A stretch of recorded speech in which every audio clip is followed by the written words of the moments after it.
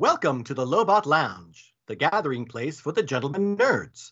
The gentlemen nerds are three entertainment aficionados who know each other through various media endeavors, getting together to talk about all things nerdy, mostly in the vein of film, television, toys, and popular culture. Many topics are discussed, so please be warned, there are the potential for many spoilers. If you like what you hear, you can listen to past shows on iTunes or on our website, thegentlemennerds.com. And now, enjoy the show.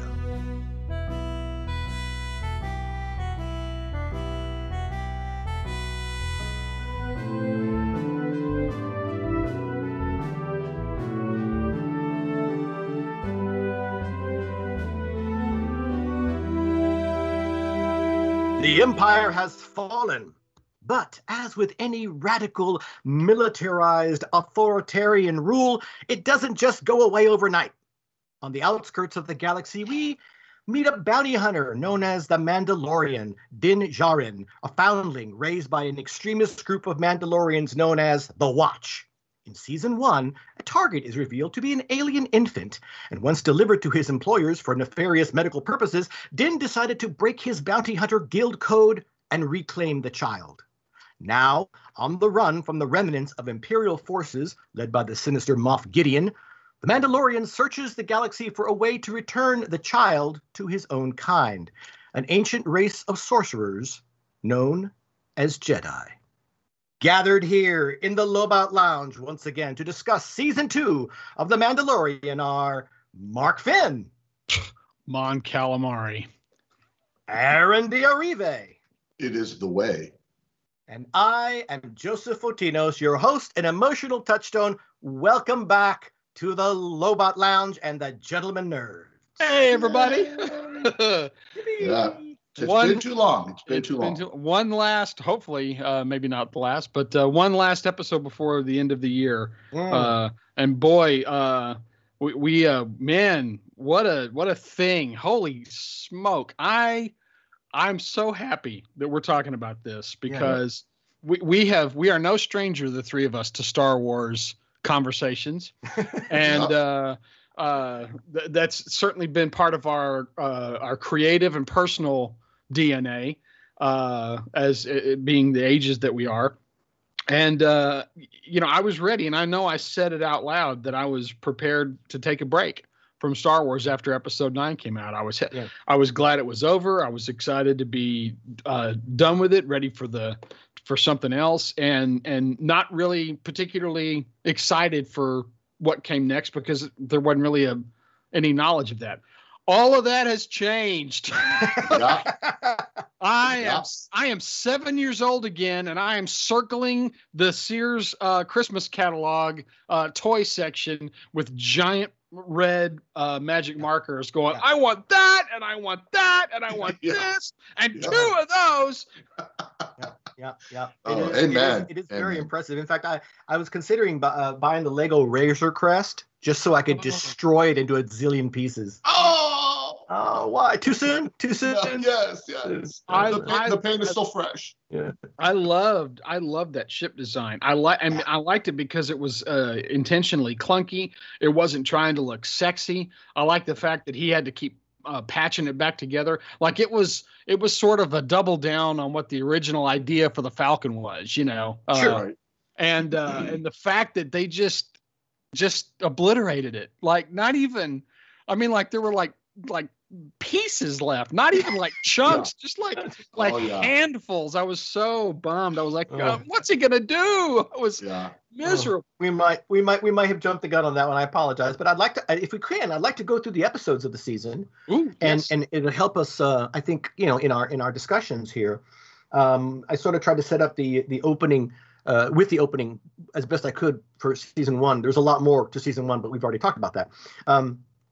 So in Chapter 10, the first episode of Season 2, the passenger, the Mandalorian, takes on a mission to take a unique alien known as the Frog Lady and her eggs from Tatooine to Trask in exchange for a lead on other Mandalorians that might help him find the Jedi, or at least the Grogu's people is he's looking for. Of course, oops, I said the word. We don't know his name yet. He's still the child.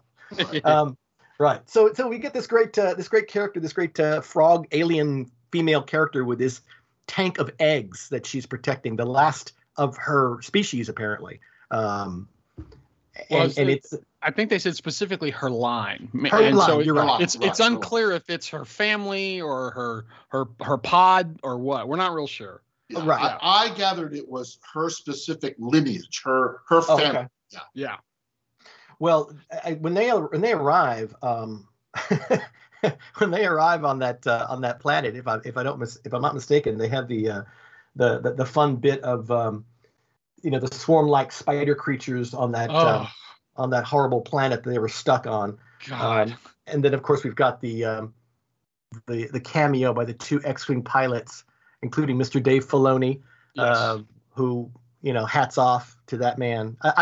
My son Edward and I were big fans of Filoni because we watched the Clone Wars and we used to see interviews with him all the time. And Edward actually made a little Dave Filoni Lego figure to go with his Star Wars. He gave him a little hat and everything. It was like, this is Dave Filoni. That's how much he knew who he was. That's great. And by the way, let me interrupt just briefly, because the actual first episode, which I really like, of season 2, is the Marshal. You're right. Marshal. That's and right. it's really important that we talk about that, because Boba makes a lot more sense when we talk about the Marshal. Yes, my apologies. For some reason I went to the passage. The Marshal was the first one, and that's where he goes to Tatooine first. Yes. Because we get to see Amy Sedaris' character again in that one. Yep. And then he hooks up with Timothy Olyphant, who plays Cobb Vanth, the Marshal. Yeah. And the Marshal of the title. For Deadwood fans, it is a wonderful tip of the hat. For Justified fans, it's a wonderful tip of the hat that Oliphant is going to be 80 and still playing Western character Marshal-like guys. Which he absolutely is. Totally. Yeah. So good. And he's wearing very familiar armor, isn't he? Yes, that was the thing that caused the interwebs to explode last year. Yeah. Was the notion that they were going to recast Boba Fett as with Timothy Olyphant, and then somebody quickly said no, he's wearing Boba's armor. Yeah, but he's not Boba Fett, and everybody kind of went, and I don't know that we were quite ready for what we got. That was. Something else. Well, the first time we actually saw a crate dragon alive, we saw a skeleton in A New Hope, or a skeleton of a crate dragon in A New Hope. Mm-hmm. But this is the first time we actually saw a crate dragon. So holy moly, those things are horrible. They did a great job. Tatooine is a horrible place to live. It is. It's the Australia of the galaxy. It so is. Yes, everything there's ready to kill you or poisonous or both. The crate dragon is one of those apocryphal things, in the shooting script and in the novelization and in the comic book, when Ben rescues Luke from the Sand People, he's making that noise, which only changed like a dozen times. I mean, that's one of the running gags for a group of us, is that, what sound will Ben make now as the crate dragon in this new version? Because it is always different. It is always different. But they never mention it in the movie. But if you've read if you've read anything else Star Wars, then yeah. Right. And so for them to not only name check the dragon, but to really give it to us. That's another. I think it's a perfect example of the way that they did really the whole show so far, which is, take the things that were sort of forgotten about, and reuse them in an interesting way that gives them resonance. So. Yeah, and by the way, I do want to get into the. I'm sorry. Go ahead. I was going to say about in this particular episode in the Marshal, when he finds that Cobb Vanth is wearing Mandalorian armor and is not a true Mandalorian. In fact, when the minute he takes his helmet off, we see this through the entire season. This is like the first of a running series of moments for Din, because he was raised by the Watch, and they're incredibly strict. This is the way. Never taking the helmet off, and that's the way we are.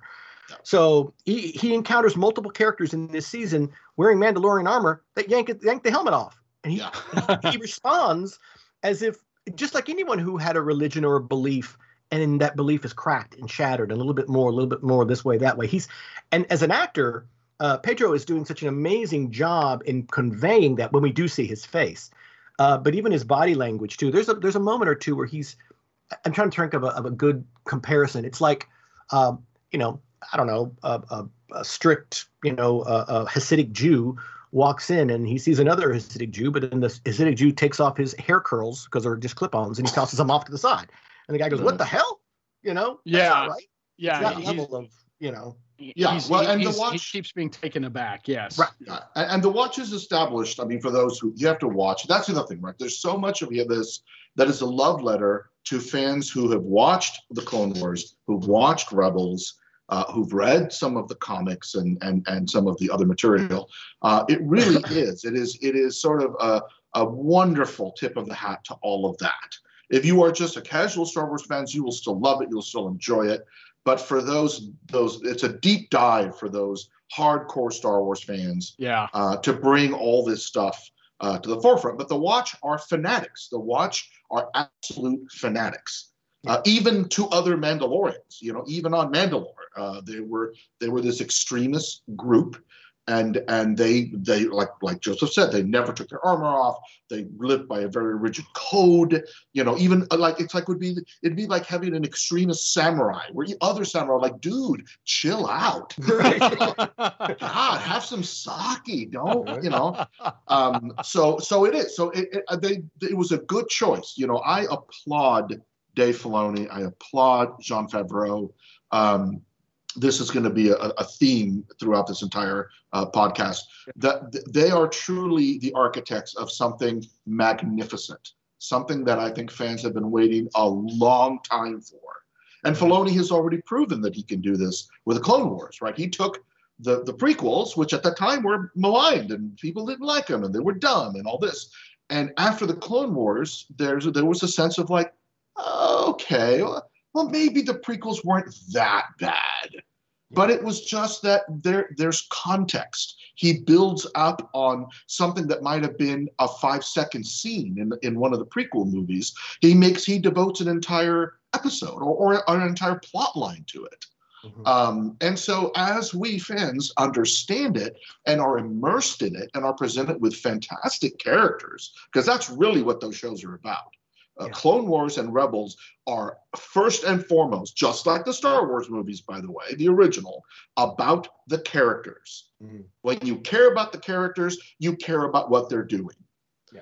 So I love that thread that Filoni and Favreau have continued. It's like they're weaving a tapestry and they're getting the threads of all the different series and they're making it into this beautiful, beautiful piece for us to go, oh, I see now. It's not just a bunch of frayed pieces of fabric. It's a beautiful piece. So anyway. It does remind me very much of the imagination that we would have as kids playing with our Star Wars toys and going outside the realm of the universe that we know, and having adventures outside of the canon. We just made our own stuff up, but we were pretty dedicated to, the character. We knew what Luke was like. We knew what Han was like. We knew what Chewie was like. We knew these characters, so we could have adventures when they go off and do whatever else. And we didn't go outside that realm. We didn't disturb ourselves by going, now Luke's gonna, kill this Jawa. He's not gonna do that. No, one of my all-time favorite play sets of all time ever was the Cantina. Oh yeah, and the aliens that were in it, because they were blank canvases, really.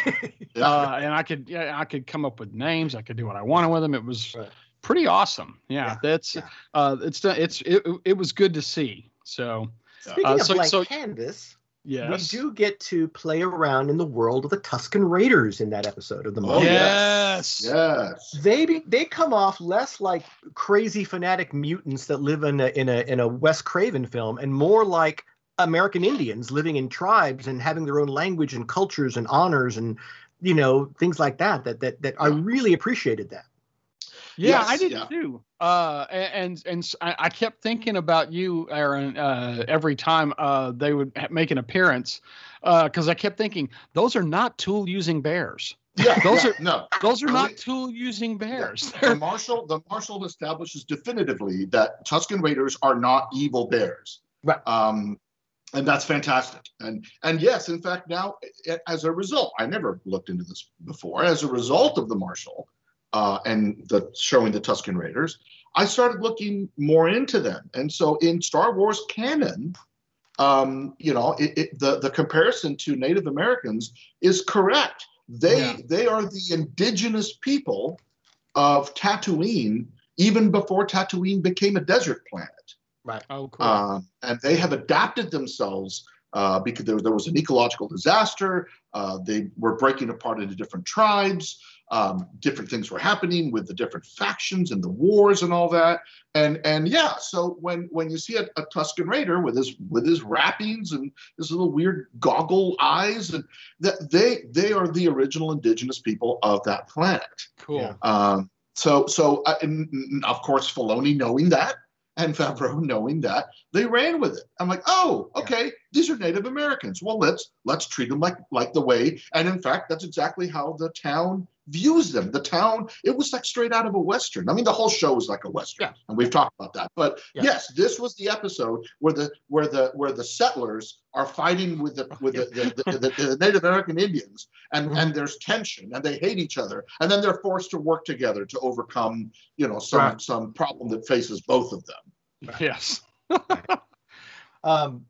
So then after that we have chapter 10, The Passenger, which I mentioned erroneously earlier out of order, but that's where we take the Frog Lady from Tatooine to Trask, right, in exchange for a lead on other Mandalorians. The X-Wing pilots intercept him. They have an arrest warrant because of his prison break in chapter 6 of season 1, and then of course the spider creatures, and then the charges are dropped. They fix the Razor Crest, but it's barely able to fly, so it completes the mission, and it brings the Frog Lady. Now, in that episode, the only thing that I can remember, frankly, it was a good episode, but it didn't really stand out like the other ones did. I liked the Frog Lady, but of course, I think the big thing was that poor Baby Yoda, or the child, kept eating the eggs, and that was frankly disturbing. Yeah, and by the way, that is worthy of a discussion. Let's discuss that a little bit. Okay. Because that is the first episode where Baby Yoda went from just sort of being a cute little creature to something that I found incredibly interesting. Yeah. That was honestly, The Passenger was the first time that Baby Yoda became a character, not just a prop. Okay.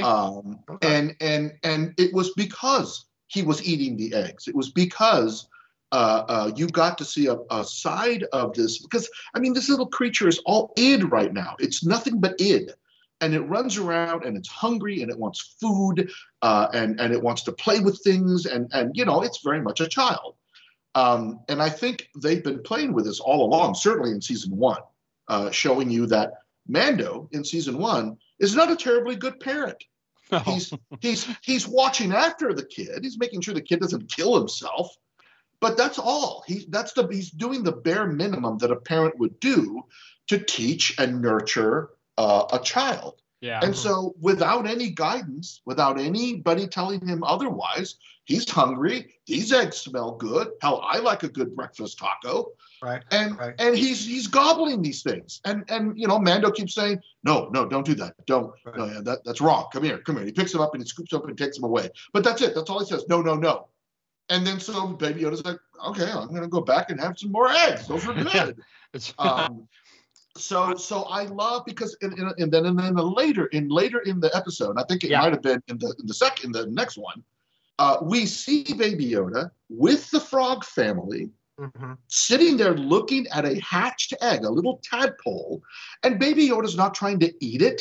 Right. He's interacting with it. And the frog parents are clearly guiding him and teaching him and showing him, look, this is a little living thing. And Baby Yoda is fascinated. He's reaching out and he's looking at the parents and he's learning. He is learning, he's observing them, they're teaching him.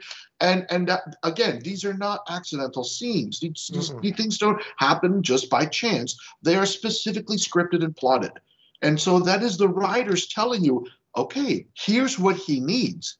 He needs guidance. He needs parents. He needs somebody that's going to show him right from wrong. That was the beginning of that. Yeah. And you don't get that. The impact of that is missing if you don't see him eating the eggs in the previous episode. So you need that scene. He eats frogs in season 1. Yep. So I just didn't even. I'm not really sure why the internet flipped out like it did. I remember some of the more hilarious theories. Oh, he's protecting the eggs. I bet he's swallowing them to carry them in like a safety pouch. And he's gonna regurgitate the eggs at the end when all the other eggs are destroyed, and it's gonna be beautiful. Sweet baby Jesus. No way. He just ate him. Wow. He just ate him. Like he was helping them achieve the cycle of the Force. That's right. Everything goes back to the Force. But yeah. I mean, I think it was because, and honestly, guys, I think this gives evidence to my point. Prior to that, Baby Yoda wasn't a character. He was a cute little thing. He was like a little dog that you carry around with you. Oh, look, he does tricks. Look, isn't that cute? Oh, he sounds so cute. And when he ate the eggs, now suddenly people were like, oh, wait a minute, this cute little teddy bear is doing something, questionable? Yes, because he's a character with feelings and thoughts and motivations and drives. And so it was beautiful. I actually liked that there was a controversy, a reaction to what he had done, and that fans were kind of shocked. And inside I'm thinking, yes, God, Filoni, Favreau, you guys are geniuses. You know exactly. Maybe that was the point. Maybe the point was to invoke a little gray into the black and white world of Star Wars. Who knows? Yeah. I think it was just an attempt to make it seem that he's not just a goddamn little prop that squeals. That's not what he is. I just feel like a monster because I kind of didn't care. I mean, really, I didn't. I'm team Grogu, so eat the eggs. I don't care. It's an imaginary creature on an imaginary world. I'm not. I have no investiture in this. So your family line ended. Sorry. Yeah. Well, the ship got beat up by giant ice spiders. I mean, everybody has problems. Which, by the way, of course, as we all know, is a Ralph McQuarrie design for Empire Strikes Back, which is fantastic. I'm so glad that they reused those spiders, the original Ralph McQuarrie drawing of Luke wandering around Dagobah, encountering one of these. Beautiful, beautiful. Again, just more hats off. I'm going to be constantly tipping my hat to Filoni and Favreau throughout this entire thing. But don't you think, Mark? But don't you think, Mark? You as much as you didn't care and it didn't matter to you, eat the eggs, whatever. Don't you think the writers having him eat the eggs was for some purpose? Like they I think had him it was do that for some reason. I don't want to get too far into their heads. Right. But I do think that it was an escalation of his behavior in season 1. And so I think there's a little bit more impetus, the Mandalorian sees that he's eating the eggs and he's trying real hard not to, you got to stop doing that, kid. This is a problem. And I think that's just sort of, the idea of, I'm not set up to take care of this, Yeah. And so I think and I'm not saying there's nothing else to it, but that was how I read it, his frustration. And he's a very put upon character because, nothing ever goes right. Right. That was my line at the opening of the episode, where he gets in the cockpit and looks at the web work that's been used to stitch the ship back together. And he goes, Mon Calamari, I mean, and it's so funny to me because, we only have one opinion of them, or two if you watched Clone Wars. Right. But I love the idea that whatever his situation is, he's going to come out on the bottom half of it.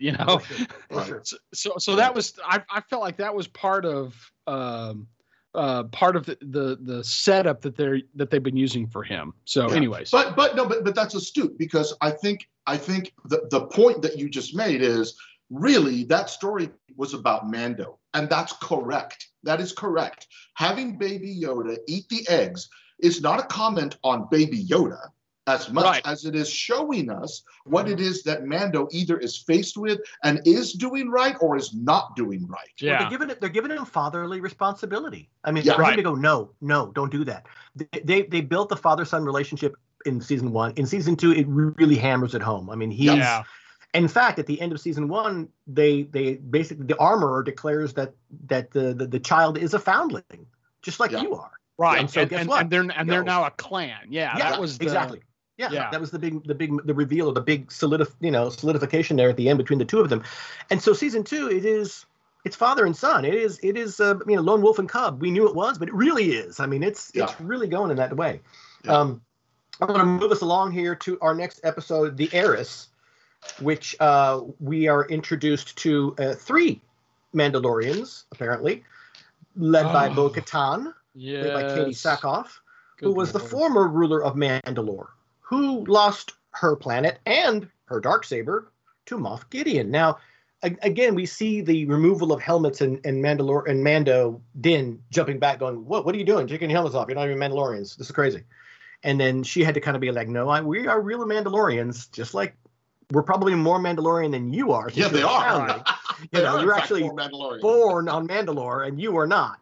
Yeah. So, but it's a very interesting episode. To have the 3 characters, and then they get him to help them take out an Imperial transport or something of that sort, so they can find out where Moff Gideon is. Because they're trying. Her deal is she needs to have that Darksaber. Now, we saw the Darksaber at the end of season 1 when Moff Gideon cut his way out of a crashed TIE fighter with it. Yeah. And those people who watch Clone Wars know the Darksaber. We've seen it before. We know the rules behind it, so we shouldn't be surprised by what happens towards the end of the season. But it's a great episode because it really kind of establishes and moves, I think, the season toward its inevitable conclusion. The rest of that was kind of getting there, journey, adventure. Now we're here. We're actually into the meat of this, I think. Yeah, this was the first episode where I felt like plot took precedent over character and story. And I don't mean that in a negative way either. I think that I love the characterization that they've been building, but this is the first time we have a different point of view than the Mandalorians. This is the first time we have somebody else who, not him and not the armorer, who can say with some authority, what's what. And so that was really cool to see, and I loved the interplay. I like the fact that Bo-Katan and her followers were a little bit more loosey-goosey. I mean, Mando's kind of got a stick up his butt, and it was kind of cool to see to see some run and gun Mandalorians rather than just him, which I guess does speak to plot and character, but but the story it really moves ahead on this. Yeah. Because he is the ultimate, go back to the samurai comparison, right? He is the ultimate practicer of Bushido.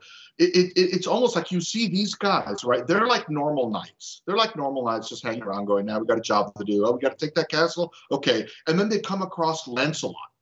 And they go, oh, hey, you can be helpful. We need you. Right. I'm Lancelot, and I never back down from defeat, and I am great. Yeah, great. We love all that. Good energy. Okay. Now we're going to go take that castle. And I love that because it does contrast the Mandalorian philosophy, which is really what Mando is embracing, versus just Mandalorians. We're from this planet. We have a history. We have, these things that we're trying to do. And it is a good way to show us that what Mando goes even beyond just being a Mandalorian. Mando is a fanatic. He's a zealot. Right, he's a zealot. Yeah, he's a zealot. There you go. But it's interesting that the other Mandalorians see that, recognize that, and say, this guy can be helpful. This guy can be really helpful for our cause. So yeah, I loved it. I think Katie Sackhoff did a fantastic job as Bo-Katan. Always good to see her in genre roles. Absolutely, and I believe she voices the character also. She voiced the character in Clone Wars, the animated. Yes. So wonderful continuity there. And again, she's totally embraced the role, and I've always loved Katie Sackhoff from back in the Battlestar Galactica days. And so that episode was sort of, to me, one of the fluffier ones. Hey, we're just going to go take this transport. Okay, let's go take a transport. Although what Mark said is true, it advances the plot. It's a big plot advancement. Yeah. But as far as what they're doing, what is being developed, no, it's a big action scene, right? It's one long protracted action, and I'm fine with that. I said it advanced the plot too, Okay, and as Mark and Joseph pointed out, it advanced the plot. Just saying, I'm here. No, you did. I was actually very fun. And I want to also say that anytime I see Imperials in this show, like these guys on the Imperial freighters, I'm reminded of the I'm reminded of the Harkonnens, frankly. This was something that my wife brought up when we were watching this. Just because the Harkonnens left Arrakis doesn't mean they're gone. But you got to root them out. They're still there. Right. They're in all the nooks and crannies. I'm using a Dune reference here, but they keep popping up, and you're like, didn't we beat you guys? Yeah, okay, you blew up the Death Star, great. Emperor's dead, super. Doesn't mean we're done. These guys are the Nazis. They are the Proud Boys. They are these guys walking around going, we are better than you, and we're going to take back what's rightfully ours. The fanatics in the cockpit, the two guys are kind of unsure, hey, what are we doing here? And then there was the one guy who was good. Okay, I'm going to shoot you both. Bam, bam. Shoot my own guys. I've got a poison tooth or an electric tooth that's going to kill me if I need to. So Nazi. He's so Nazi. Oh, it is. Titus Welliver, another one of my favorites. He was in Deadwood, and he's on Bosch on Amazon. Great character actor. Really like him in everything I see him in as well. He's a lot of Universe crossover, Mark. I don't know if you know. There's a lot of Deadwood actors that have done crossovers into Mandalorian. Oh yeah. So Bo-Katan tells the Mandalorian to seek out her old Jedi ally, Ahsoka Tano, on Corvus. Man. So the next episode, The Siege. As if it couldn't get any better. And we knew that Rosario Dawson was cast as Ahsoka. It was announced, so we were just kind of waiting on pins and needles. Again, growing up watching Clone Wars, watching how her fighting style, the two lightsabers, the way she holds it kind of backwards with her hand. And the way that episode opens in the mist with just her lightsabers appearing and disappearing as she runs through these troopers. Oh my God. So good. That's amazing. It's amazing. I mean, and by the way, The Siege is another, like the Heiress, I think The Siege was another just long protracted action sequence. Again, not that there weren't important plot stuff. I mean, Filoni and Favreau were too good not to do that. Yeah. But it's certainly one of those all right, here we go. Here's another. And by the way, great. That is what Star Wars should be. Star Wars is big, long action set pieces sewn together by moments of characters talking. Right. The Siege is when you're right. The Siege is when he reunites with Greef Karga and Cara Dune, and they've turned the planet around, and they have this whole the Imperial scientist involving the child. That's actually a very important episode because they do find out in that one that the child's blood has been transfused to clones, supposedly giving them force sensitivity. Yep. And why would they be doing that? Anyone? Bueller? Well, I mean, even the clone in the tank looks like Snoke. I mean, it even looks like Snoke. Yeah. And again, that's not accidental. Right. It's not. So that was The Siege. I'm sorry, the Jedi, chapter 13. We get to see Ahsoka finally when she gets to Corvus. And boy, we are in a Japanese film at that point. Everything about the episode of the Jedi, from the sparse trees, the background, the castle, the interior garden, the poor people living outside, it was an incredible homage to Japanese samurai films. Coming into town. It really was. It was Yojimbo. Oh yeah. Totally. Even certain shots were Yojimbo of her walking. Yeah, with the town above her, and standing there looking up at the castle parapets and talking to the what's her name, the imperial magistrate of the city, Elspeth. Yes, Elspeth. Yeah. She, I thought Rosario Dawson did a great job. This was the first episode where we really got to see, these sorcerers, right? Because at this point, I've bought so much of the premise in that I'm kind of nervous about meeting a Jedi because I don't know what this is going to go like. Right. And so it was really great to see, to be on the outside looking in from this. And I think that Jedi in this show is a whole lot like Thai food in your monthly lunch rotation. A little goes a long way, Yes. Yes. You want to pick a certain day, and that's what we're doing. But then the rest of the month, you want to keep it simple with burgers and and sushi. But boy, what an introduction! It was stuff we hadn't seen before, which is great. Not live action anyways. It was stuff that we hadn't seen before. It was also, this is a more, you can definitely, the aggression that she exhibits. If you've watched the Clone Wars, you know where it comes from. Yeah. But if you haven't, it comes off as like, wow, she's really mad about something. She's kind of pissed. And a Jedi craves not these things. Oh, actually, she does. She craves it. Yeah, she's kind of into it. So that was what was the most fun for me was getting to see a different Jedi. This is the first different Jedi we've seen for realsies since the Phantom Menace. So that was fun. No, the image of her coming out of the mist, right? Not only just her attack on the guards, which was brilliant. She's like a ninja. And then she comes out of the mist and like Joseph was just saying, they're up on the parapet and they're talking with her. The only thing that was missing was the wonderful music by, Masaru Sato. From Yojimbo, the only thing that was missing. I was like, oh my God, I am in a Star Wars fucking samurai movie. I'm in a Kurosawa samurai movie, a Star Wars movie. And it was awesome. So huge things are revealed in the Jedi. Yes. We learn from Ahsoka, who sits down with the child one-on-one in this beautifully lit, moonlit forest with a fire. And use the Force. Oh gosh, wonderful shots to commune with him. We learned that the child is a former Jedi youngling who was, in fact, on Coruscant in the Jedi Temple during the Great Jedi Purge. He survived Order 66. Somehow was spirited out of Coruscant. We know his name now is Grogu. Yes, Baby Yoda, but Grogu. Yes, and that he has been suppressing his force powers over the years to survive. He's trying to hide because he's scared. Much fear, she says. Much fear I sense in him. Yeah.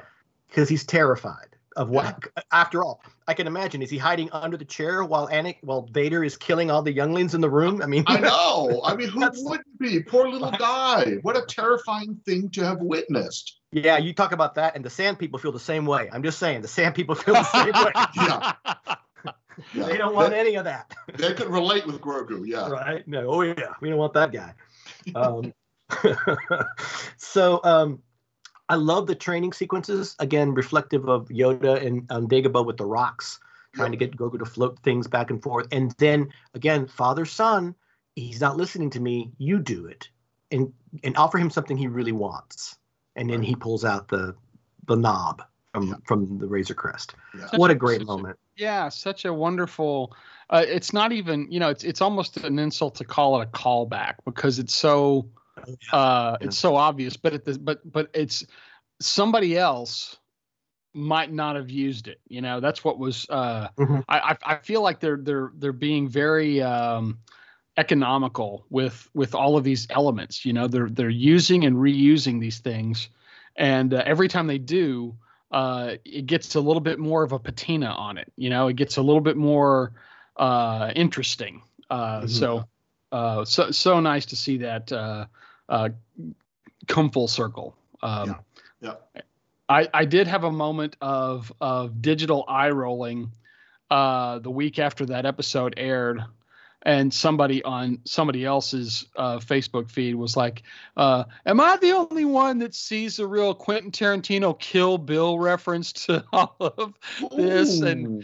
And I, well, you know, it's like, yeah, it's Kill Bill if you've never seen any other Asian martial arts movie ever in your life. Right. If that's the first one you've ever seen and don't know that Tarantino was referencing 10,000 things, then yes, by all means, yes, be smart with your Kill Bill-ness. But but everybody else, and I don't think anybody really had a go at this person. I think everybody just kind of left that person standing in their digital corner going, so it was just me? What, am I the only one? Right. But yeah, I had a cringing moment of like, life's too short to uncork. I'm just going to move away. Move away. I can grow. I can change.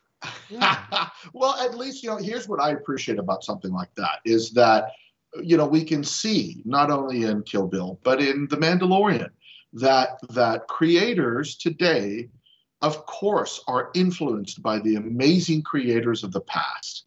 And all these images, these themes, these ideas, these story elements, these characters are recycled. They're recycled over and over and over and over again. But that's okay. That's okay. We like these things being adapted to our current situation, to our era, our set of ideals. All that changes. But these characters remain immortal. And I love, Ahsoka, like, and it's so funny because I'm looking at the ratings for the episodes on IMDb, and it's no accident that the second to the highest rating is for the Jedi. People loved seeing Ahsoka.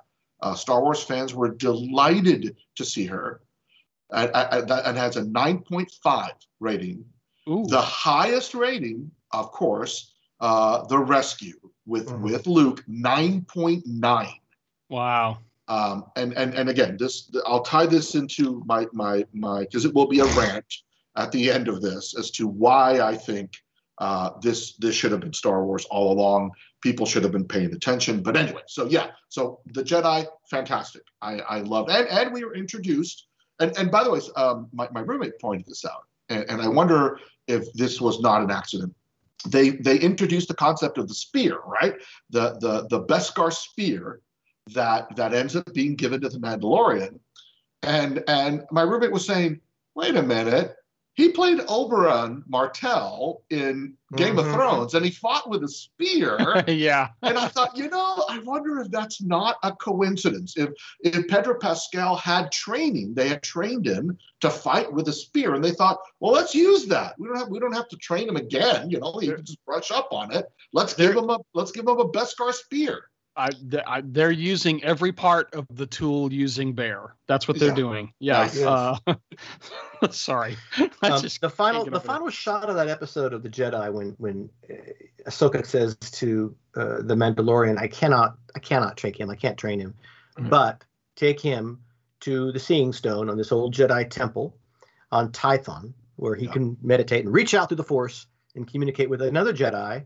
And choose his own destiny. So Mandalorian's walking back on the Razor Crest. He's got Grogu, what I call him Grogu now, on his shoulder, and he's looking at Ahsoka, and Ahsoka is looking at Grogu, and there is a moment between them, and Ahsoka very slightly bows her head, just a little bit.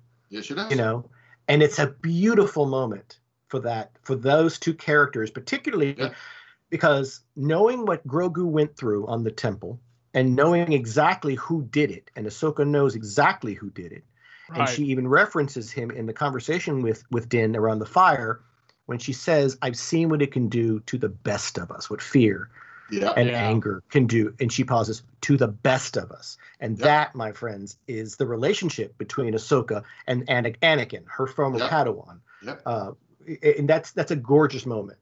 Yeah. So, you know, I really appreciated the nod. I appreciated that moment. No, and by the way, and what that was is Grogu telling her, thank you.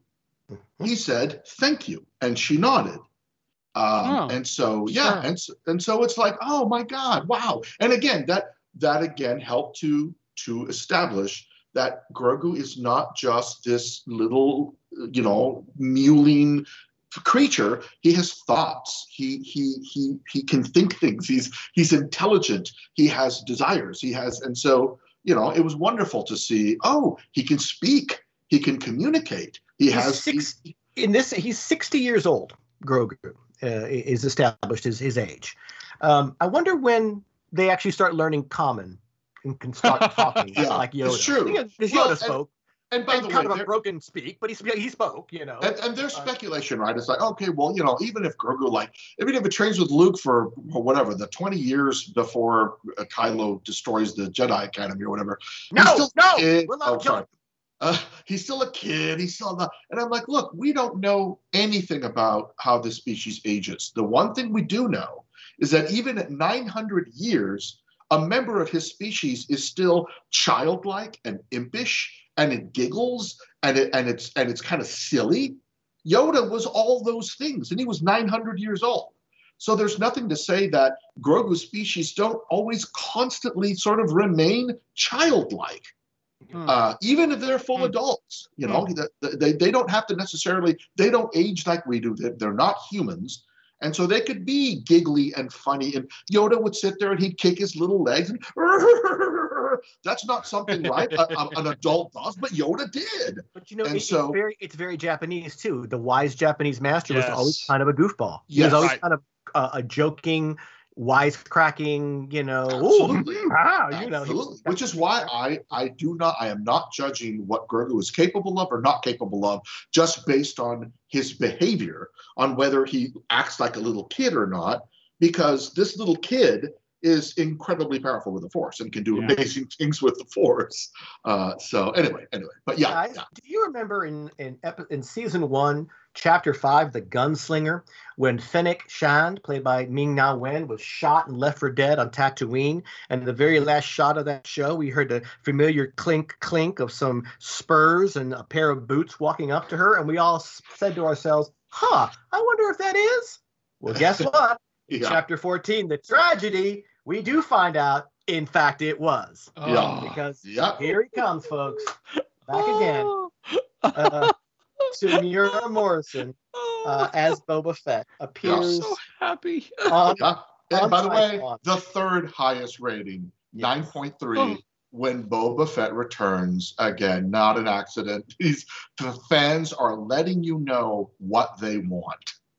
And what Boba wants is his armor back, because the Mandalorian did take the armor from Cobb Vanth, from Timothy Olyphant's character, and he has it on the Razor Crest. So Boba on Slave One, glorious to see that thing flying through the air again, and his new partner, who he saved, Fennec Shand, who he saved and gave her some robotics very similar to Luke's hand. It looked like from the brief image we saw of her open abdomen. And basically says, I come for my armor, you know, please. And Mandalorian's like, you're not a Mandalorian, and here we go again. So we have to go through that. But then, of course, we get interrupted by a bunch of stormtroopers and the Imperial remnant, once again, from Gideon. Meanwhile, Grogu is sitting on his stone, meditating, sending out super waves of energy and force power throughout the universe, reaching out to other Jedis. Wow, what an episode. Yeah, I got to say, this is another one of those where a lot of boxes get ticked at once. And it was maybe it was inevitable, you know, with the return of Boba Fett, that we were going to. I like the fact that we don't have to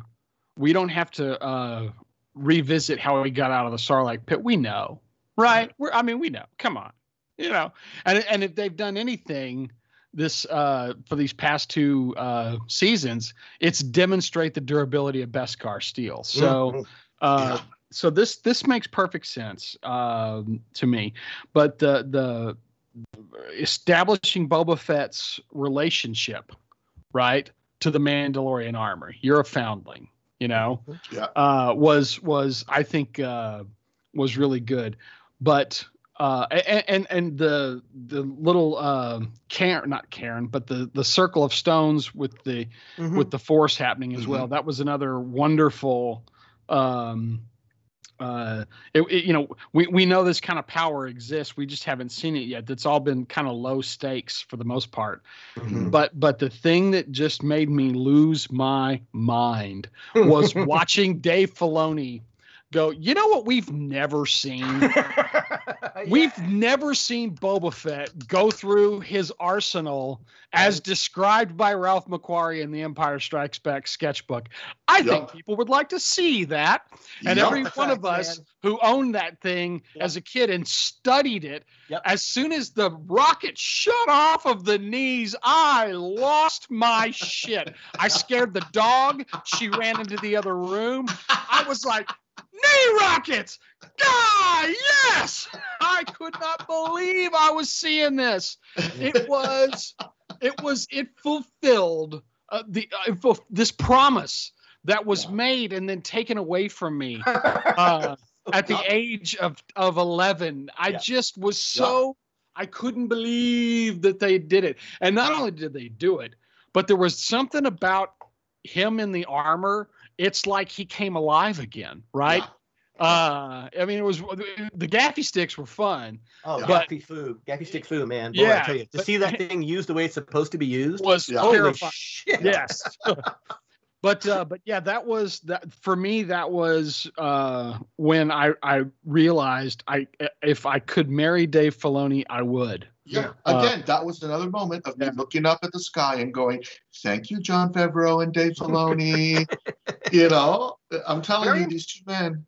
Something that occurred to me, and when I watched the episode, and Boba, when he got his armor back and revealed the how did he put it, his lineage that was encased in the armor, embedded in that armor from the people who had worn it. Yeah. And he showed his father, Jango, and of course him. Now, Jango was a Mandalorian, but a foundling, like Din. Yes. Boba was a clone of Jango. Right. So not, again, it's getting a little nebulous here. The clones, and this is where I love, all the clones in the Clone Wars were clones of Jango Fett. They were all, if Boba Fett is now, hey, I'm a Mandalorian because I'm a clone of a foundling, then every clone in the Clone Wars can say, we were Mandalorians, we were clones of the foundling. Yeah, technically. And how beautifully and diabolically horrible of Palpatine to go, I wonder what the ancient enemy of the Jedi are doing these days. Oh, I know. I'll make an army of them. And when I dispatch Order 66, the Jedi will be killed by the ancient enemy, the Mandalorians. It'll be glorious. If there's anything Palpatine has, it's a sense of class. Wow. I mean, seriously. I mean, you got to think about that. When he issued Order 66, maybe it wasn't that hard for them to go, oh, shit, we get to kill him now? Great. I've been waiting for this. Yeah, no. That is something that I've been thinking about for a long time. Is just like, gosh, all the clones were Jango Fett, who was a fucking Mandalorian. Holy cow. Yeah. So yeah. It's pretty fascinating, and I absolutely adore the fact that all of these revelations, which they don't really stop the story for very long to tell you this, because stuff has to happen, and here come the Dark Troopers, and the Razor Crest gets blown up, and I mean there's just some wonderful. We rarely get a chance to catch our breath before things are happening again. Yeah.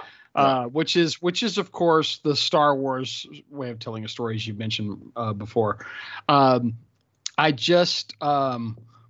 think more than anything, we have been sort of. I know I have. I'm not going to speak for everybody, but I suspect that there have been a lot of people that have been watching The Mandalorian and going, okay, so that's how Boba Fett's stuff would work. Oh, it's really cool to see the blossoms coming out of the wrist, and oh, that's really fun to watch. He's got the flamethrower, and and we knew these things were on Boba Fett's armor, but we never really got to see him. But this felt like a pretty good catcher's mitt, like it's a second place, Yeah. But then to actually have Boba Fett show up and go, no, this is how it works. Let me show you some cool shit. Here's some things you don't know.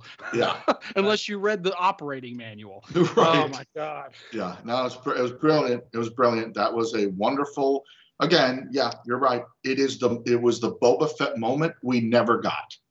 It was the Boba Fett moment we never got. And by the way, this is going to be a recurring theme. These shows are going to be all about great character moments that we never got from the movies. Or maybe felt after the fact like we should have gotten them and did. Right. Yeah. Right. Yeah.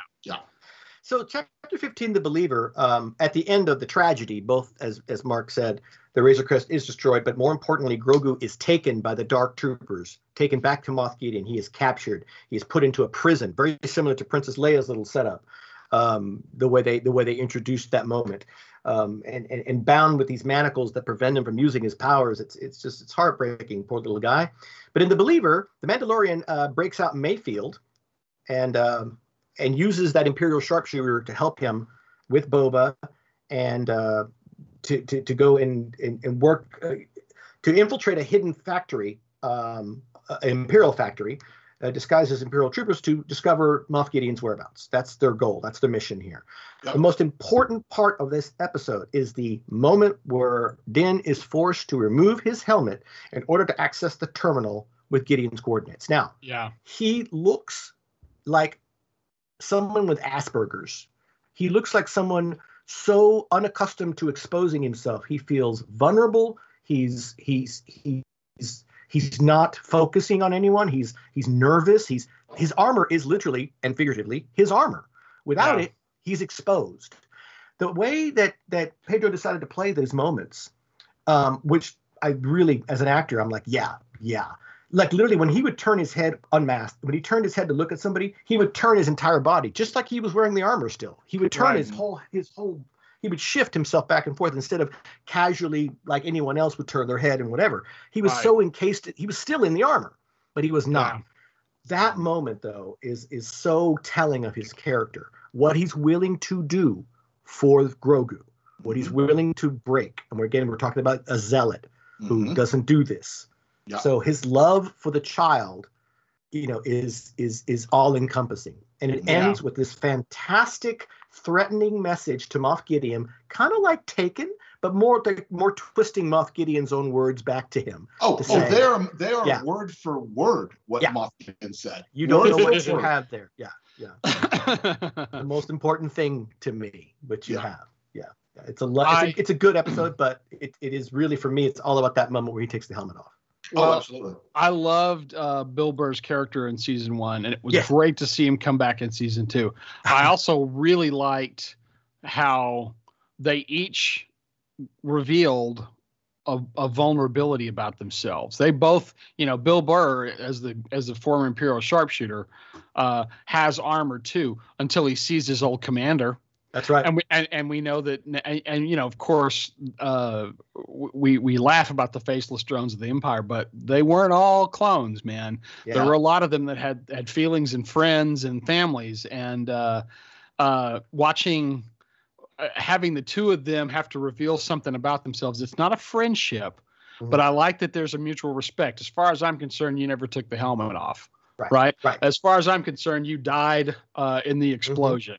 Both great moments. Oh, and one other thing. Again, I want to say thanks to the two of them for answering the question of what happens if you take a speeder bike straight off a cliff into midair. Right. Because I've always wondered, like, they hover. How big is the hover? I'm just curious, right? How high can we go with this? Well, you know what? Let's find out, because I've got a troop transport that I want to drive, and we'll have some speeder bikes chase it. Yeah. All right.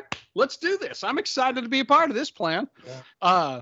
wonderful set pieces and action sequences, but very much shades of Raiders I saw, with Indy taking over the ARC truck and the other one's trying to catch the ARC truck. Yes. There was a lot of those moments in that. There's fighting on the top, etc. A wonderful amount of I don't think it's a name check, but they know the sacred spaces that they're inhabiting, don't they? You know, they know we're gonna know. And so there's no need he doesn't need to have a whip, and he doesn't need to kick the guy out over the grill to reference and go, oh, cool. That's like the thing from that thing, you know? Right. Yeah. Right. Oh, absolutely. So Slave One back in action, Boba Fett with the brand new paint job on his armor. Oh yeah. Looks good. Joins, he got into that ship. He's like, thank God I get to paint this thing again. He gets with Mandalorian and of course Bo-Katan and her Mandalorian warriors, and they go to rescue Grogu, defeating Gideon's dark troopers. Oh my God, those things are terrifying. Yeah. And having that great battle with Gideon on the transport with the Darksaber versus the Beskar spear, but he won, which that means he's the rightful owner of the Darksaber. So unfortunately, this is going to be something for season 3, I think. It's got to be. Yeah, totally. When Din tries to give it back to Bo-Katan and she can't take it, and Moff Gideon's giggling like a maniac, going, she can't take it, because he knew, and I knew, and you guys know because you watch Clone Wars. You know, when Darth Maul killed Pre Vizsla and took the Darksaber from him, he had to do it during combat. So that's the way it works. Yeah. Otherwise, it's just a glowy sword. It means nothing. So you have to earn it.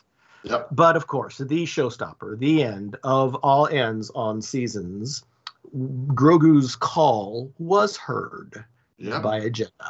Oh yeah. Oh look an X-wing. Jedi. Look, an X-wing. Just one X-wing. Oh, we're saved. Great. Yeah.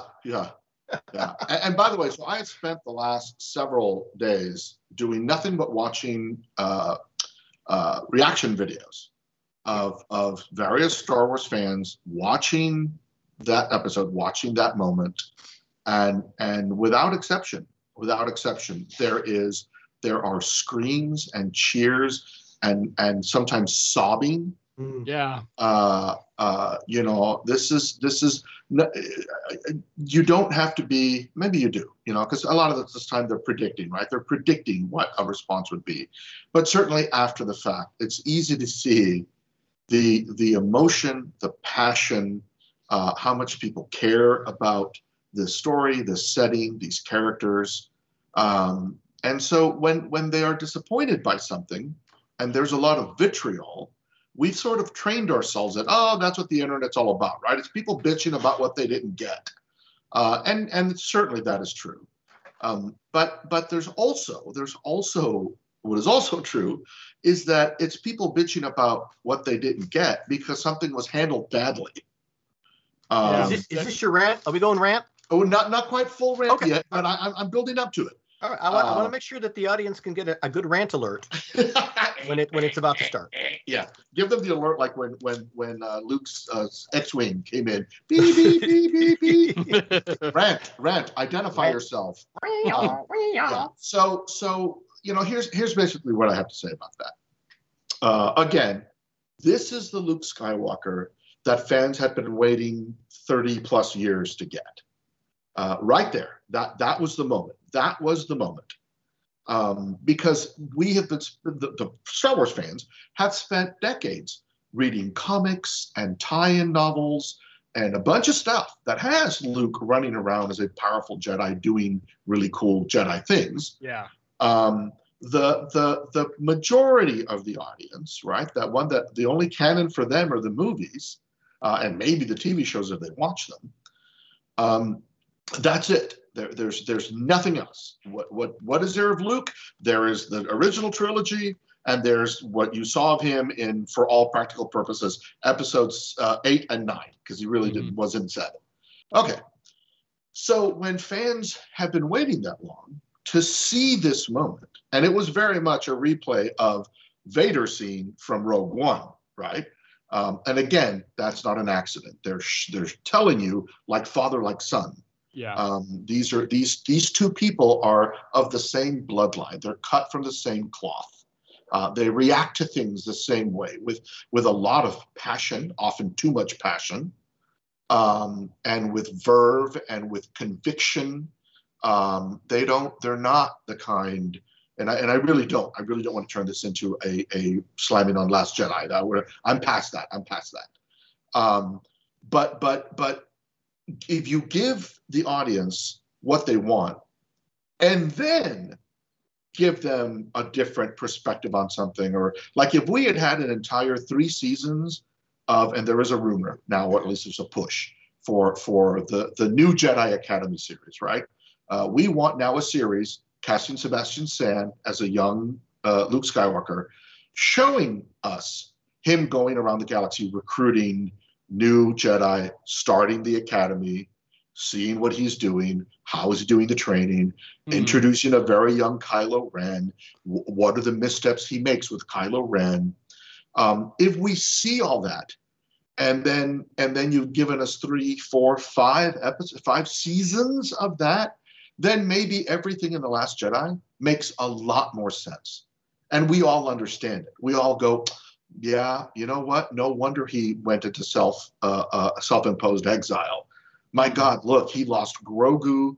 He loved Grogu. He lost this beloved student. He lost that beloved student. He had sworn to protect all of them with his life, and he failed. And I mean, yeah, gosh, I can maybe see that guy finally just losing every bit of hope he had and running off to some distant planet and not wanting to have to do anything with the Force again. It would make sense. I can buy it now. I can buy it now because I've seen those 5 seasons showing me what Luke tried to do and then ultimately was devastated because he didn't get there. So I buy it. But you can't just give me the end, right? It's the Game of Thrones argument. It's saying, oh, by the way, Daenerys went totally crazy in that last episode. And I'm like, wait, what? No. You have to give me a whole season of Daenerys descending more and more into madness. And I will fight anybody, and I will prove it with science that no, Daenerys is not shown to be going mad in the series. It's bullshit. It was bullshit when they first said it. It's bullshit now. She was not going mad. Now, could she have gone mad? Absolutely. Absolutely. She is her father's daughter. He went mad. Targaryens go mad. I can totally buy that story. So it's not the end that I'm object to. It's the path to get me there. Right. That has to be right. Same thing with this. I don't mind Luke running off and being a hermit on some planet where he milks sea cows. Fine. But get me there. Don't just tell me that's what he did. Last thing we see is him triumphantly redeeming his father and ending the empire. And then the next thing we know, he's fucking milking alien sea cows and running away from everything. What the fuck? What happened? All right. I think we're about to find out. I hope think, so. Well, all right. I'm gonna go ahead and wet the bed here just a little bit. Oh, are you going to fight me?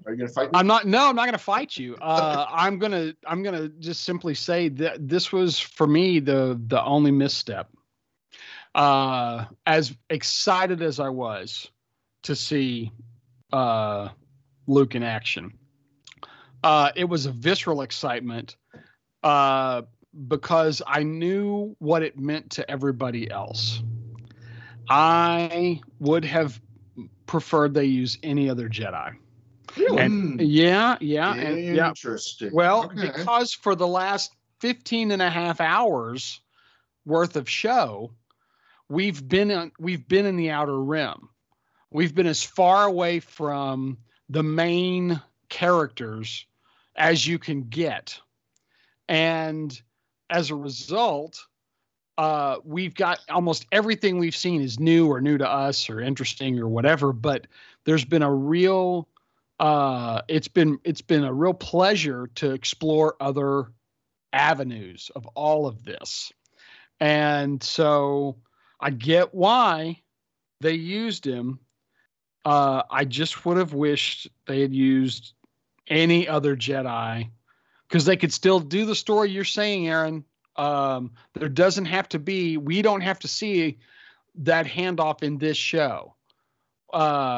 We could see that the same, a different Jedi could say, someone's rebuilding the Jedi temple. I'll take him there. And now we don't have to have Luke in this show, but we go, oh yeah, that does the same heavy lifting, gives me a Jedi I've never seen before. And I just hate it. It's only a few seconds. So I'm not dinging the episode for it, but when R2-D2 pops in and makes R2-D2 noises, to me, that was the exact same as having Boba Fett look at the camera in the special edition, right? It was very like he didn't need to get off the ship. Come on. Well, we didn't need to see R2-D2. I get why they did it. Mm-hmm. I wish they didn't. Right. I don't know. I think that's a little cynical, and here's why. Luke, when they say we're going to call a Jedi, really, there's not a lot of Jedi out there. In fact, Luke, as far as I know, not Ahsoka. She said she couldn't do it. There's another Jedi that I can think of, and if you watch the end of Rebels, he's not available currently. So who else could it have been? Yeah. It had to have been the most powerful Jedi right now currently in the galaxy, the high midichlorian Count Skywalker family. You got to have. That's the only one who's going to pick that signal up and go, oh, shit, I got to get over there. And R2 didn't bother me because, well, think about him on Bespin. Did R2 have to come with him on Bespin? No, but that's his buddy. He's like, I'm coming with you. Yeah. I popped out of the X-Wing. I'm going to come with you. Now, mind you, you're going to do some fighting, so I'm going to hold back a bit until all the fucking Darth Troopers are dead. Then I'll come up and be because I'm R2-D2. I kind of like the Skywalker R2-D2 relationship. Which is why when it's revealed in that new trilogy, when Luke has disappeared and R2 is like a husk, literally a husk. He's not even alive. He's just sitting there. He went blank after Skywalker disappeared. It's almost the same kind of love that Poe has for BB-8, that Luke and R2 have this relationship. R2 is who pulled Luke into this whole thing to begin with a message. R2. Yeah. So they have this bond. So I'm okay with R2 and Luke palling around together. Yeah. I kind of liked it. I think it's important for a couple of reasons. But first and foremost, they knew, Filoni and Favreau knew the reaction that fans would have the moment they did this. Right. I don't care how cool another Jedi would have been. I don't care if they had spent an entire episode building up a new Jedi, showing how cool the Jedi was. There is no moment that was going to compare to the moment of putting Luke Skywalker in that scene, fighting like a death machine in his prime, coming and getting Grogu. There's just no way. There's no new character they possibly could have come up with. It is to me, it is like seeing Boba fighting in his full armor, using the full complement of weapons as described by Ralph McQuarrie. Yeah. No, you're right, and I don't. Again, it was a nitpick for me. I may be the only one. No, I know I'm not. I know there's other people. The thing is even though and Joseph, to call me cynical, I accept your decision. Right? Like I'm absolutely okay with it in this case. Yeah. But that said, I could still be excited for what it was in the moment, right? Like, I mean, there was a sense of wonder, like, I can't believe they're doing this. Oh, wow. I mean, it was real, it was shock and awe, really. It was only after I watched the end, as I'm sitting there and the credits are rolling, I'm thinking about it. And I'm like, okay, so yeah, I guess it makes sense. Yeah, I guess so. This is the first time we'd seen, like, that Luke comes with a lot of baggage. Sure. Fan and otherwise. Yeah. And if that was the intention, great. And I certainly am not the only fan that they have to appease. Right. So I'm okay with it, but I stand by my opinion. I would have rather it been somebody else. And by the way, the other reason that it's important to do this goes back to what I said at the beginning of the podcast. If they are, and I believe that's what they're doing, if they are sewing together all of these various Star Wars shows, movies, etc., into one rich tapestry, you almost have to have Luke in this scene, because that closes that thread, that weaves that thread through the series. Now, because we know what happens with Luke. We know what happens to his academy. We know what the sequel movies are all about. And now we know that Luke picks up Grogu, a beloved character, powerful in the Force, and he goes off to that academy. So already now you are creating a potential story that you would not necessarily have had. And again, you're right. Some random Jedi could have shown up and said, hey, there's a Jedi Master starting a new temple. I'm going to go take him there. But yeah, I assure you that's the difference between you finding out that you're going to go to dinner with one of your icons, and the doorbell rings and you open the door and it's a driver saying, hey, I'm here to take you to go have dinner with your icon. No, you open the door and there's your icon, and he's saying, hey, how's it going? Pleasure to meet you, Mark. And you're like, holy cow! Can we also just really briefly admire the technical wizardry? I wasn't bothered by young Luke. It didn't throw me. I didn't go, well, that's a CG guy. I mean, it was, but it really was very, very, very good. It didn't take me out of the story. No, it didn't take me out of the story. It was Mark Hamill. His face, at least, de-aged the way they can do these types of things. The body double was played by Max Lloyd Jones, so not Mark Hamill's pudgy little body currently, but a very, very well done deep fake to make it to make Luke Skywalker in his prime. And let's also be amazed. I think the technology is getting constantly better and better and better and better. I'm also amazed at the fact that it did not leak out that Hamill did this. Yes. Months ago. Yeah. No, I saw an interview. Yeah. I saw an interview with Jon Favreau yesterday where he was giddy. He was just giggling because he said they tried so hard to not let this leak anywhere.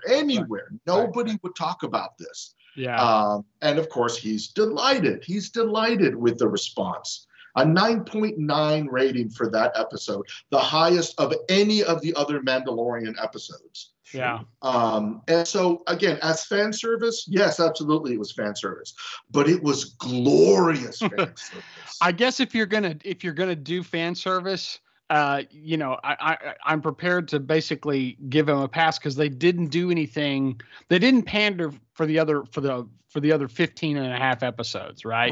Right. So this was if you've got one get out of jail free card, spend it on Luke Skywalker. Yeah, exactly. It's the Skywalker bump, baby. It's the Skywalker bump. By the way, I even love the Skywalker bump. Yeah, when it was Skywalker, and again, this is just a giving credit to the amazing writing of the show.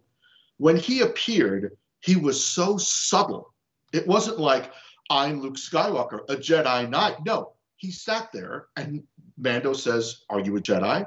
And he simply says, I am. That's it. And then he holds his hand out and he says, come, little one. And then the rest of the conversation is about Mando and Grogu. And he doesn't want to go. He doesn't want to go. And he says, moment. He wants your permission. So the scene, even though we just saw him kick ass for fucking 5 minutes, that scene was not about Luke and Grogu. That's right. So let's go there because I really wanted to touch on that before Maximilian throws us out. All right. Mando takes his helmet off again. Yep. And he does it for Grogu this time.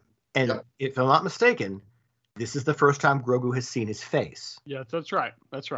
And think about how long it has been since another living creature touched his face. Oh, yeah. Being a zealot and living in that bucket. Yep. By God, just the waterworks that, the emotion of that moment.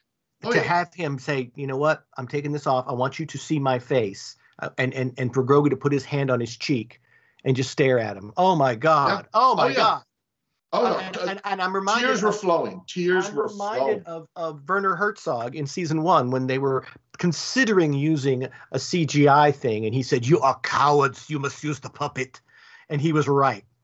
To physically have it there is it's an animatronic, but you know what? Oh my God, it works. It works. That moment was so glorious. Absolutely. And again, as an echo to things that we have seen. You know, Lucas was very fond of saying, right, that history rhymes, and he kept repeating that when he was working on the other films. But the echo to Vader saying, let me see you with my own eyes. And him taking the helmet off and him looking at Luke, that moment's not lost on me. It's not lost on other Star Wars fans. And when Grogu reaches out and touches him, and fucking Pedro Pascal closes his eyes, holy cow! Yeah. Waterworks. Mm-hmm. And that they could make me feel this way about a goddamn puppet. Yep. I mean, yeah, super smart. They succeeded. This is successful. There is not a Star Wars fan that I know of. There probably are, but there's not a Star Wars fan that I've seen that said, "Yeah, that was crap. I hated all that. That was crap." No. Folks who loved The Last Jedi really like this. Folks who hated The Last Jedi really like this. It's just pretty unilateral. We can all agree. Hey, finally, a really great Star Wars show. Wow. Yep. More, please, more. And so now we're getting Ahsoka, the series. We are getting Boba Fett, at least one episode, one season of Boba Fett. Before you keep going, allow me. Ladies and gentlemen, opinions expressed by Aaron D'Arive do not necessarily reflect the Lobot Lounge, Gentlemen Nerds, or any other living human being. And now, rant. No, so yeah, we're getting the Obi-Wan TV series, which they have confirmed. Hayden Christensen is coming back as Darth Vader. So talk about, they shouldn't bring the legacy characters. No, they're bringing the legacy characters back. Yep, they are. And so and now there's a push, not that I say they have not confirmed this, but now there's a push for a new Jedi Academy series. Why not? You've got Sebastian Stan. You've seen the kind of fan interest and reaction there is to a young Luke Skywalker doing cool Luke Skywalker things. Why would Disney not want to milk that cash cow? Talk about milking alien cows. This is the cow they want to milk. Milk that cash cow. Jedi babies. You're right. Give us a show about young Luke Skywalker, played by Sebastian Stan, with a little bit of CGI on the face, and give us 5 seasons of that, showing what they're doing, who they're recruiting, who they're talking to, adventures they can go on, clashes with the New Republic. I mean, there's just so much story. This is what Disney paid. Whatever, $2.3 billion for. That's what they paid. They paid for that. They didn't pay so they could fucking keep repackaging the original movies over and over again on new formats. I know. I just, I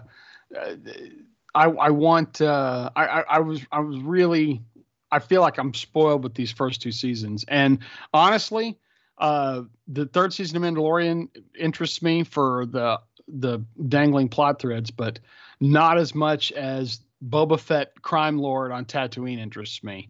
Right. Sequence, that King Conan style, takes the throne sequence at the end of at the end of the credits was such a money shot for me. Straight out of King Conan. I love how corpulent Bib Fortuna looks sitting on that throne. Gigantic Leku wrapped around him like anaconda, fat and big bulbous He's been eating well. He's been eating very well. All those frogs. He's just been eating frogs the entire time. Maybe that chair turns you into a hut eventually. It could be. That could be it. There is so much promise, guys. There's this Ahsoka series, so they're going to pursue the plot lines with Ahsoka and eventually Ezra and Grand Admiral Thrawn. And I mean, Disney has invested a shit ton of money, and now they are probably going to rake it in hand over fist. Yeah. By all of these different series and all the affiliated marketing and products and toys. And it's pretty interesting that next year, everything that we're going to be talking about is going to be Marvel series. Yeah. And we're not going to get a Star Wars series until late next year at the earliest. Yeah. And so if this is their setup where we alternate Marvel and Star Wars, I'm cool with that. I'm all right with that. No, I am fine with at this point, I'm fine with anything that Jon Favreau and Dave Filoni want to throw at me. If they want to do a fucking Ewok series, I would watch that goddamn thing. If they wanted to do the Jar Jar story, I would watch that goddamn movie. I would. Because I trust these two. I trust these two now to do anything in Star Wars, and I bet it'll be interesting. Well, Filoni handled Jar Jar well in the Clone Wars. I thought he did. He did exactly what he needed to do with him, and then he shuffled them off to the side. Yeah, I thought he did. You probably have seen it already, that the third executive producer on the Boba Fett series, Robert Rodriguez. Yes. Oh, nice. And the first thing I thought of, the very first thing I thought of was El Mariachi in Desperado. Oh yeah, of course, yeah, it's perfectly suited for it. If he's gonna turn Tatooine, or if he's gonna turn Mos Eisley into a border town. Sure. I can't wait. Yeah, no, brilliant. This is the exciting thing too, right? They can start getting these talented directors involved. They can dangle these series out there and go, hey, do you want to do this Star Wars series? Do you want to do this Marvel series? And directors can go, yeah, of course I want to do that. Danny Trejo. Yeah, I'm calling that shot. He will make an appearance in of course, in the Boba Fett. Machete in space. Yeah, Machete in space. That's right. Yeah. Machete doesn't use lightsabers. That's right. No, Machete does not use the Force. Machete does not use the Force. The future looks very bright, gentlemen. The future looks very, very bright. I'm staring at a picture right now on my computer of Bib Fortuna sitting in that throne before he's shot and removed by Boba Fett, and a detail that I just love. I love the freaking art directors on these shows. On each arm of the throne is a carved Rancor monster. Oh, nice. Yeah. Nice. Yeah. I mean, it is absolutely a Rancor on each side of the throne, which is ideal. That's great. Yeah. Well, guys, we did it. And I think Aaron speaks for us all when he says the future is very bright. I couldn't imagine the plethora of treats we got from The Mandalorian season 2. And if you haven't yet, well, sorry, we just spoiled it all for you. But if you haven't yet, do take a dive. It's worth it. Binge it, watch it, love it. It is. If you have had any hesitations, if you did, you wouldn't be listening to this podcast, I'm sure. Right. Why would you? Yeah. Because as we said earlier, it always comes back to Star Wars. That's right. Yep. The Gentlemen Nerds is a Cloak and Dagger production and written by Aaron D'Arrive, Mark Finn, Ben Gibbs, and Joseph Fotinos, with additional material provided by Pre Vizsla and the texts, the sacred Jedi texts. Music composed and performed by the amazingly talented Ben Gibbs. Catering by Jawa Tribe Utini. You gotta love those mudhorn eggs. Promotional material, logos, and the Gentlemen Nerds mascot created by artistic goddess Michelle Fitzpatrick. The Lobot Lounge bank bouncer is Maximilian, and our special guest bartender was Queequeg. Thank you, Queequeg. Our sound editor, mixer, and intentional producer is Ben Gibbs. Our executive producer, the man we all pray never gets superpowers, is Aaron D'Arrive. The Gentlemen Nerds attorney is Dr. Gonzo. Lobot Lounge sculptures by Walter Paisley. Lobot Lounge fish tanks maintained by Namor and Curry, custom saltwater fish tanks for exclusive and discriminating tastes. The Great Pit of Carcoon was the nesting place of the all-powerful Sarlacc, in whose belly you are slowly digested over 1,000 years, unless you have knee rockets. Ahsoka Tano was Anakin Skywalker's Padawan. Clancy Brown portrayed the Devaronian Berg in Season 1 of Mando, and Mark Farnash is still the man in the gorilla suit. Web hosting by Bluehost. Tiger training by that bitch Carol Baskin. Join us in the Lobot Lounge when next we open, and please, when we can, always tip your bartenders and your waitstaff. We will get through this. Be safe, be smart, take care of yourselves and each other. This episode of the Gentleman Nerds dedicated to Mr. David Prowse and Mr. Jeremy Bullock. Yes. I'm Joseph Otinos, reminding you all, once again, that Red Skull lives and McClunky!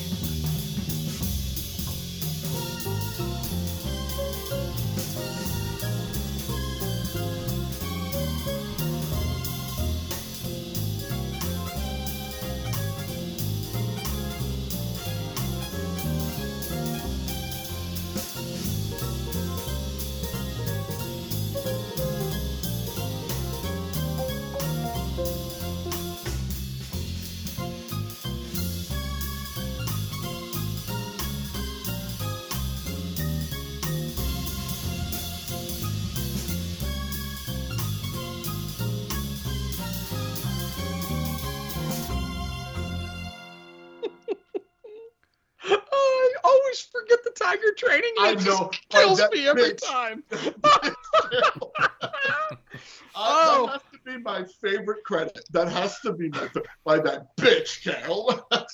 I feel, Joseph, like that was a longer one than normal because you've been saving them up. I have. It's been a while, and I was like, that was genius. That was genius. Oh my god. Hey, it didn't record. Can we start at the top again?